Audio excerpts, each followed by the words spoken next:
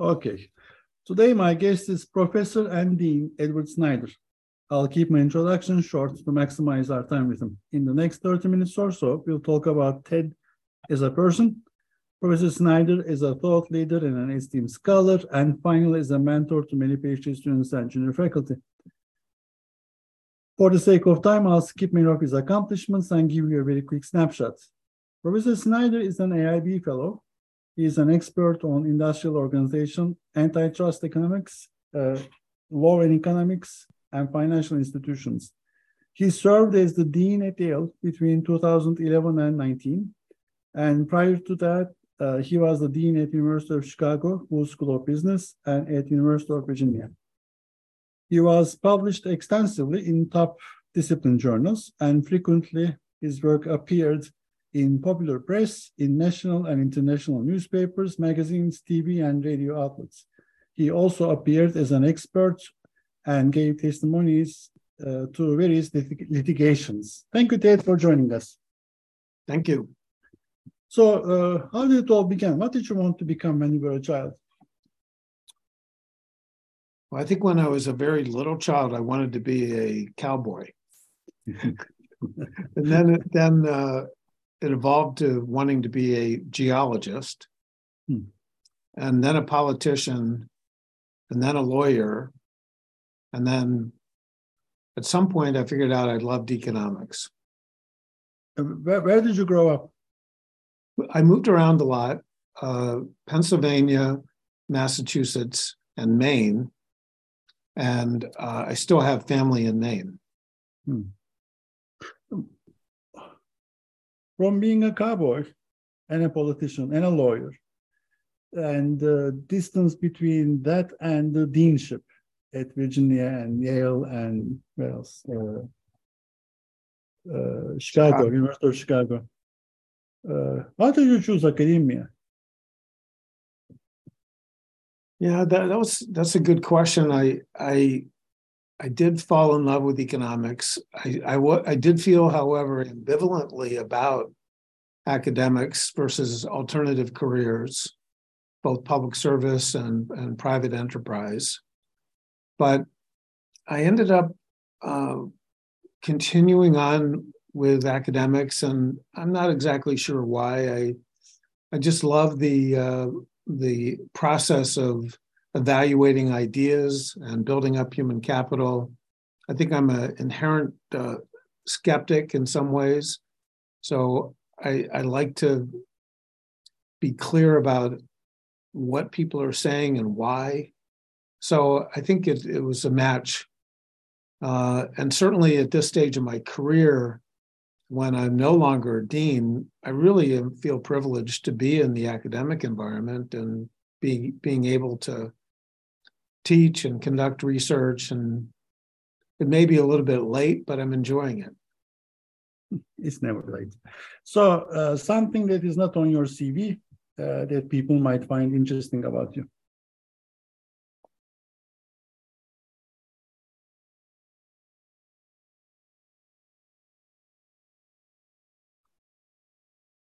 Well, I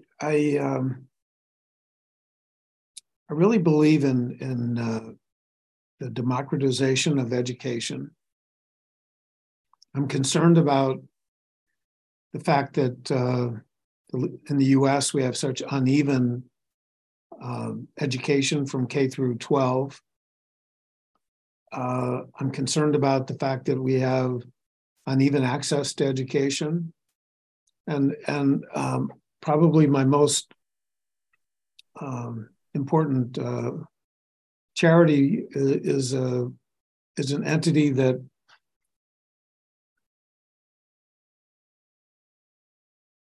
helps kids with reading, and I just think that if it's sad. I think if we have younger people in societies that just can't get to that essential level of skill, and then we end up as a society just missing out on a lot of human capital. So how much of your time is dedicated to these charity events? Not much. I mainly write checks. Okay. And when you say uneven opportunities, what do you mean? Well, actually, it's underscored by the pandemic, as many people know, the so-called education gap between underrepresented U.S. minorities and others has widened. After in the previous years it had shrunk a fair amount, but now we've given up most of those gains. Okay. So that education gap represents, in practice, that a large number of third graders are not reading at so-called their grade level. And if you wait until the 5th grade or 7th grade, it becomes increasingly difficult, not impossible, for them to catch up. Actually, I just noticed it is still the case for undergrads. And these are seniors graduating almost in a couple of weeks. They are having difficulty. And they were 2.5 years during the pandemic. They were used to watching videos in 2-minute segments. They're having difficulty reading a chapter. So we'll talk about education. We sound a little bit old, I think, wishing that the world would go back to time when we had more attention span. Actually, it is true. Every 2 weeks, I ask my students for feedback about what to improve in the class. And just before Thanksgiving, they said it would help if I recorded 2-minute segments on each chapter. So that's kind of interesting. I mean, I don't know if I can summarize everything in 2-minute segments, and if the outcome would be the same, but this is where we're headed right now. So I think, I go through the same thing, and I think it's relevant for anybody listening to try to figure out how to best connect and teach. And I've resisted PowerPoint, and but I do what a lot of people do. I write up short summaries of key topics, and even 1-page summaries sometimes don't get read by some students. I have some students who are working really hard and dive in, but education is more challenging because of technology, no doubt. Sure.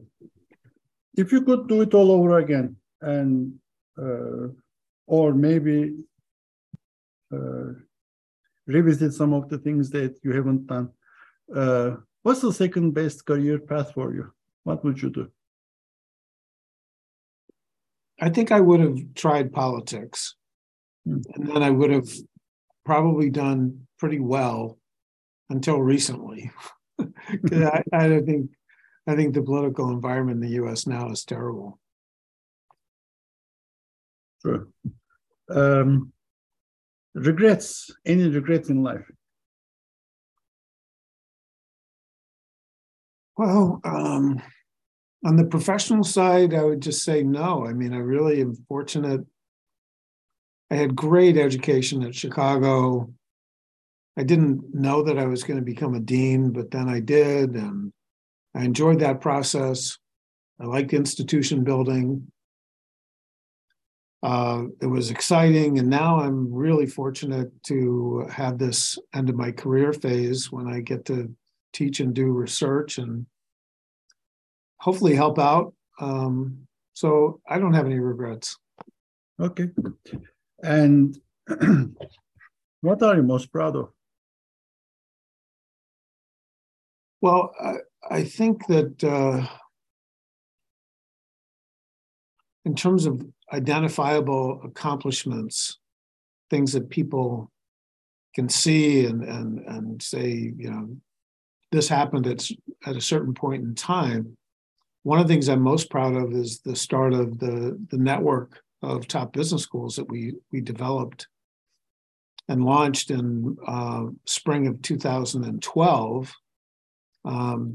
Just this week, we had I think it's the 23rd Deans and Directors meeting of the Global Network for Advanced Management. So I was the founder, and it's a consortium, and the one reason why I'm proud of it is that we've been able to find programs that have durable value for the schools.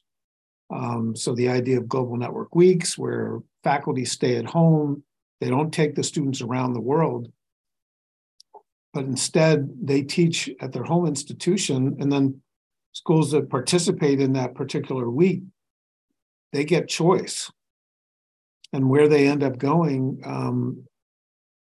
it ends up being a very diverse environment when they get there. They learn from other faculty. So that's an example of a program that the network developed, and it's very popular, but especially in a world where we've got rising tensions, and we've got Splinternet and US versus China, and we've got the war in Ukraine and conflict. How did you come up with this idea?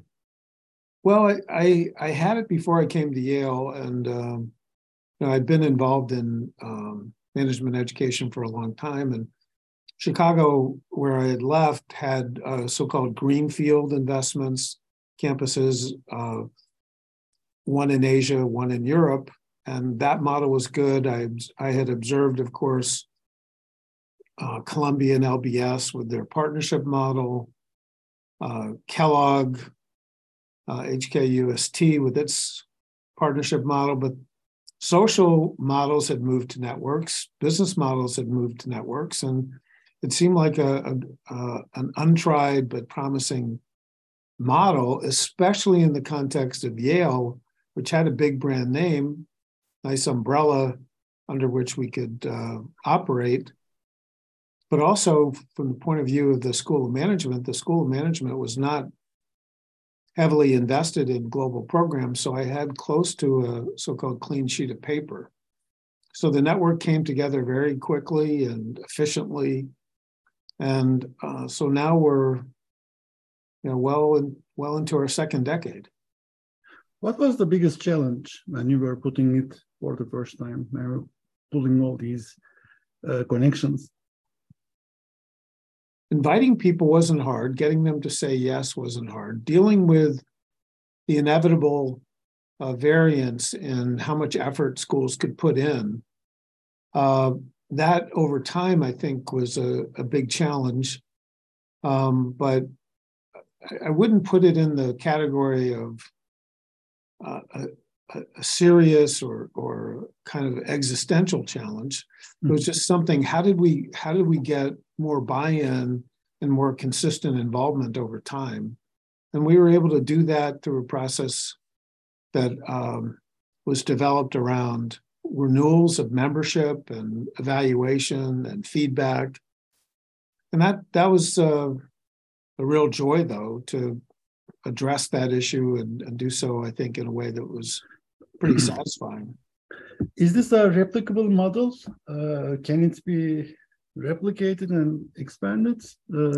Is it what you see? It's a great question, and those of us who were involved from the beginning, we sort of expected that there would be rival networks and more of them. In fact, I think there are consortiums for particular purposes, but to have a more open-ended consortium involving schools from really all over the world has been it's been a bit surprising that it hasn't been imitated to a greater extent. About IB research or global education, what do you see the big challenges over the next 5 to 10 years? Well, first of all, I think the demand is huge. I mean, the demand for insights right now into geopolitics is very strong. The demand for insights into how companies that are successful in one line of business can migrate that line of business to other geographies. That's really fundamental. Let me steer you in a different direction. Say you're the dean again, and you went back to deanship, and you have to allocate some resources between departments to make a choice between where to go, which direction that the school should be taking. And you're thinking, should I give money to marketing, to entrepreneurship, to strategy, to IB, to finance, to economics? And within that, and then you're thinking about, let's hire new people. We need more political science people with ties to business, etc., or historians who can basically start doing some sort of an accounting of what has happened, transpired. So what do you see as an educator that the next 5 to 10 years is going to look like, given all these populism, nationalism, SDG thing sprouting up all around the place, outcome equality or inequality that you started mentioning earlier? Things are changing, processes are changing, perspectives are changing, priorities are changing. So what is your take as an educator and a planner on? Well, if I could extend the scenario you just described, and suppose that you gave the network $5 million, and we would get the steering committee together and talk about how to deploy your generous support. The thing I would advocate for is a move towards sort of bench social science. And let me explain. Within social science, we've seen this move towards more co-authored, multi-authored papers. When we actually look at science, bench science, we see that on steroids. You have lots of people working to do study after study after study, 10, 15 authors. I think one of the things that we see, not just in IB research, but I see it in finance and accounting and marketing and so forth, there are just too many one-offs. And if we could move towards a model where we develop, say, something that is testable. And I'm trying to avoid answering your question in terms of subject matter and more focus on method, rather than have one team look at this phenomenon in Southeast Asia, have 5 teams do it. One in Southeast Asia, one in Europe, one in Africa, one in India, one in the US, et cetera, or Latin America. And have a common methodology, have common research objectives, but we benefit from the, fundamentally, the ability to compare and contrast across regions. So I think moving towards a more complicated research model where we have teams in place that are distributed around the world, I think that would be cool. I think it could be path breaking, actually. How come? So I'm applying to NSF, and it's loose. They don't really have a topic unless it is one of these topical areas. They don't really have a topic. It's entirely up to you, and the process is very slow. But there's Minerva. Minerva is for the competitiveness of the American enterprise, right? And it is connected to the defense industry. The US government has a strong stake in Minerva. But they have very clear identifiable goals and topics Uh, who's going to come up with a topic to say, oh, why don't we do such and such in this topic, whatever the topical area is, and then who's going to allocate these 4 or 5 different teams to execute the analysis, the study? There must be some sort of overseer, something to allocate. Who's going to be them? Well, I think your question is right on target. I mean, how could this come about? And we have inertia in the way we do things now, both the funders and the way co-authors organize themselves. But we have to recognize that there's a missed opportunity. At least that's my view, and that we do end up with authors who like to work together. It's the old joke about joining. I wouldn't join a club that would have me as a member, but you match yourselves up and you do your research, and the result is something that's very good, but it's ultimately limited by geography. Or sectors, and it's maybe unfair to call it a one-off, but I'm doing that rhetorically. And what we're missing is a chance to have much more systematic research.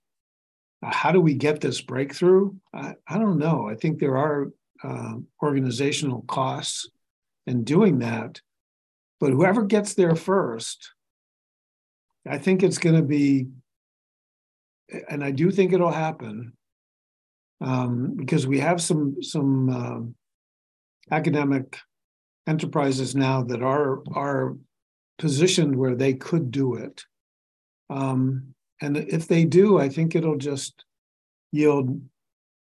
I mean, we want to trust research. We want to have confidence in it. We want to understand differences and commonalities, and I think. Yeah, I think getting there, if we get there and have some examples, people will go, oh, this is good. I mean, right now you're talking about something at this level, and when you said trust research, I'm thinking, what kind of research is replicable in some of the journals?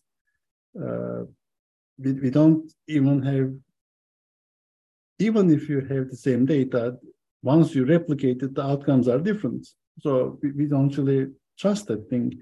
So is it an issue of incentives? Are you suggesting something about incentivizing institutions to steer them to the same channel? Well, your point about incentives is right. I mean, this kind of research would require more upfront organizational effort and maybe longer timeline. And the incentives are, of course, to do high quality research within time periods that allow for especially younger people to get rewarded with promotions. So I think that's another. It's a good point. It's definitely a barrier. But I mean, my field, like say I'm studying vertical integration in the electronic vehicle industry. I could study what Tesla is doing, but wouldn't it be great to have somebody else studying with real deep knowledge of the Chinese EV market, what's happening in China, and same thing with the German vehicle manufacturers. I just think we're missing. And that's not a great example. I bet you the top IB scholars could come up with far better ones. But I think we're missing opportunities. I would really like to see this happen, though. But what you're saying sounds more plausible for Europeans with their European system, especially with their governance and maybe even CERN. In Switzerland, they were almost focused on that one. But isn't that more for more physical sciences, for biology, for chemistry, for physics, and for social sciences, isn't that a limitation? I mean, all these one-off papers make or break a person's career, right? For tenure and for promotion. Yeah, I think you put your finger on it. I mean, that's why it hasn't happened. But we're getting closer with big data, bigger teams. Bench social science could happen. Okay. About advice, what was the best advice you received when you were going through this process as a PhD student?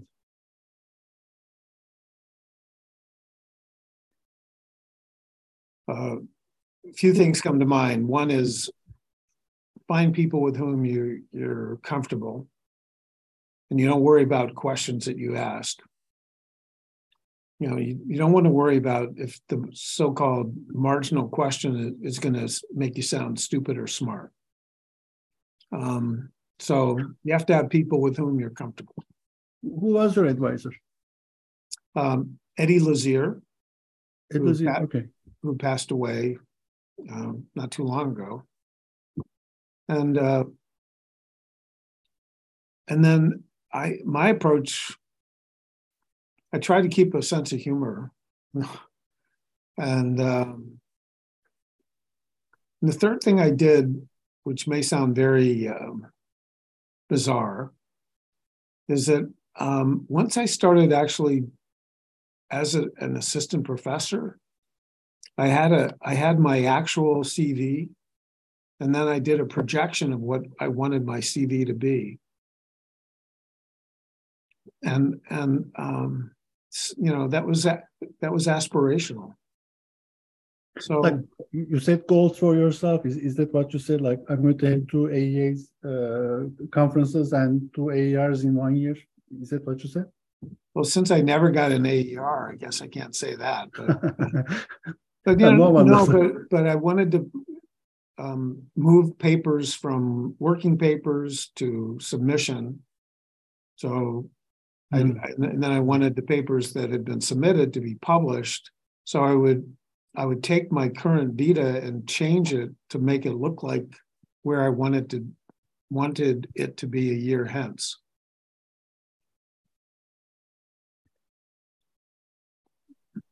Maybe 20 years ago, I went to this AEA conference. The panel was Gibson, Williamson, George Baker. And there was one more big one.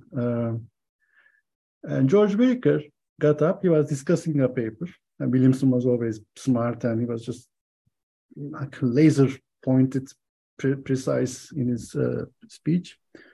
But George Baker got up and said, you know what, I read this paper, it's promising. I got the same data, I downloaded the data, I ran the test again. I did these things in addition to what this person has done. For a conference paper, I'm saying this is too much effort.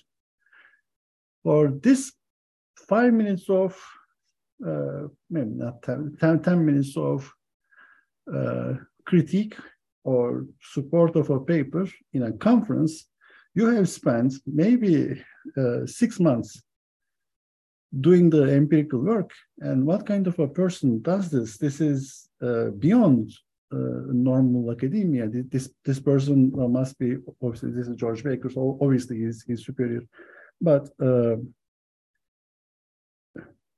is there something that you have seen in your past that now when you're thinking about it, that tells you, if you had known such and such trick at the time, it would have saved you so much time, pain, and agony over your career? No. No, no tricks. Okay. You know, we all eat our humble pie when it comes to academic research. Things don't work out. We take on too much. The results can't be published. we get scooped. We get a bad draw in terms of referee. I think it's a hard business. That's why the sense of humor helps. So it happens to you too. Okay, so that was a good note for myself. As a dean, what are some of the mistakes that you see junior faculty and mid-career people make? What would you say number the top one, three things not to do? Number one mistake that junior faculty make is that they don't identify their audience. This is not a very complicated piece when you think about it. I mean, there's a lot of substance behind the issue, but in practice, when you go up for promotion to associate with or without tenure, and you go up for promotion to full professor, or you want to move up the non-tenure track from lecturer to senior lecturer, the process involves a relatively small number of outside reviewers. Don't wait until your sixth year to think about who's on your list. That's the number one mistake. If you need 15, come up with a list of 30 and cultivate them. Try to get them to read your papers. You may end up ticking some of them off. They may not like your work. So you go from 30 down to 15. But you have to think about your audience. There's career management. Who teaches that? I think it's very hard to give us advice as individuals. I mean, a lot of us went into academics because we wanted to think for ourselves.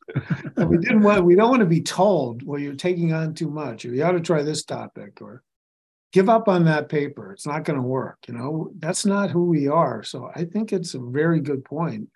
Career management oftentimes means ultimately it's your own responsibility. That said, I think, again, what younger people can do, it doesn't hurt to ask for advice. You don't have to follow it. But I think asking for advice is a good thing. Thank you. Ted, last question. What's the question that I should have asked you but haven't? Well, today is a day when we have multiple World Cup matches, so we could talk about that. But no, just being part of this community of scholars around the world associated with AIB, just terrific. And the world is just so divergent now and dissonant, and I think having people to talk to around the world, it's just so important and so valuable to me. And it's been a pleasure to chat with you. And I apologize for maybe not being clear on some things, but I really enjoyed our conversation. So thank you. Thank you. Same here. I enjoyed it. I learned a lot. I'm sure the audience will agree with me. Thank you, Ted. Bye.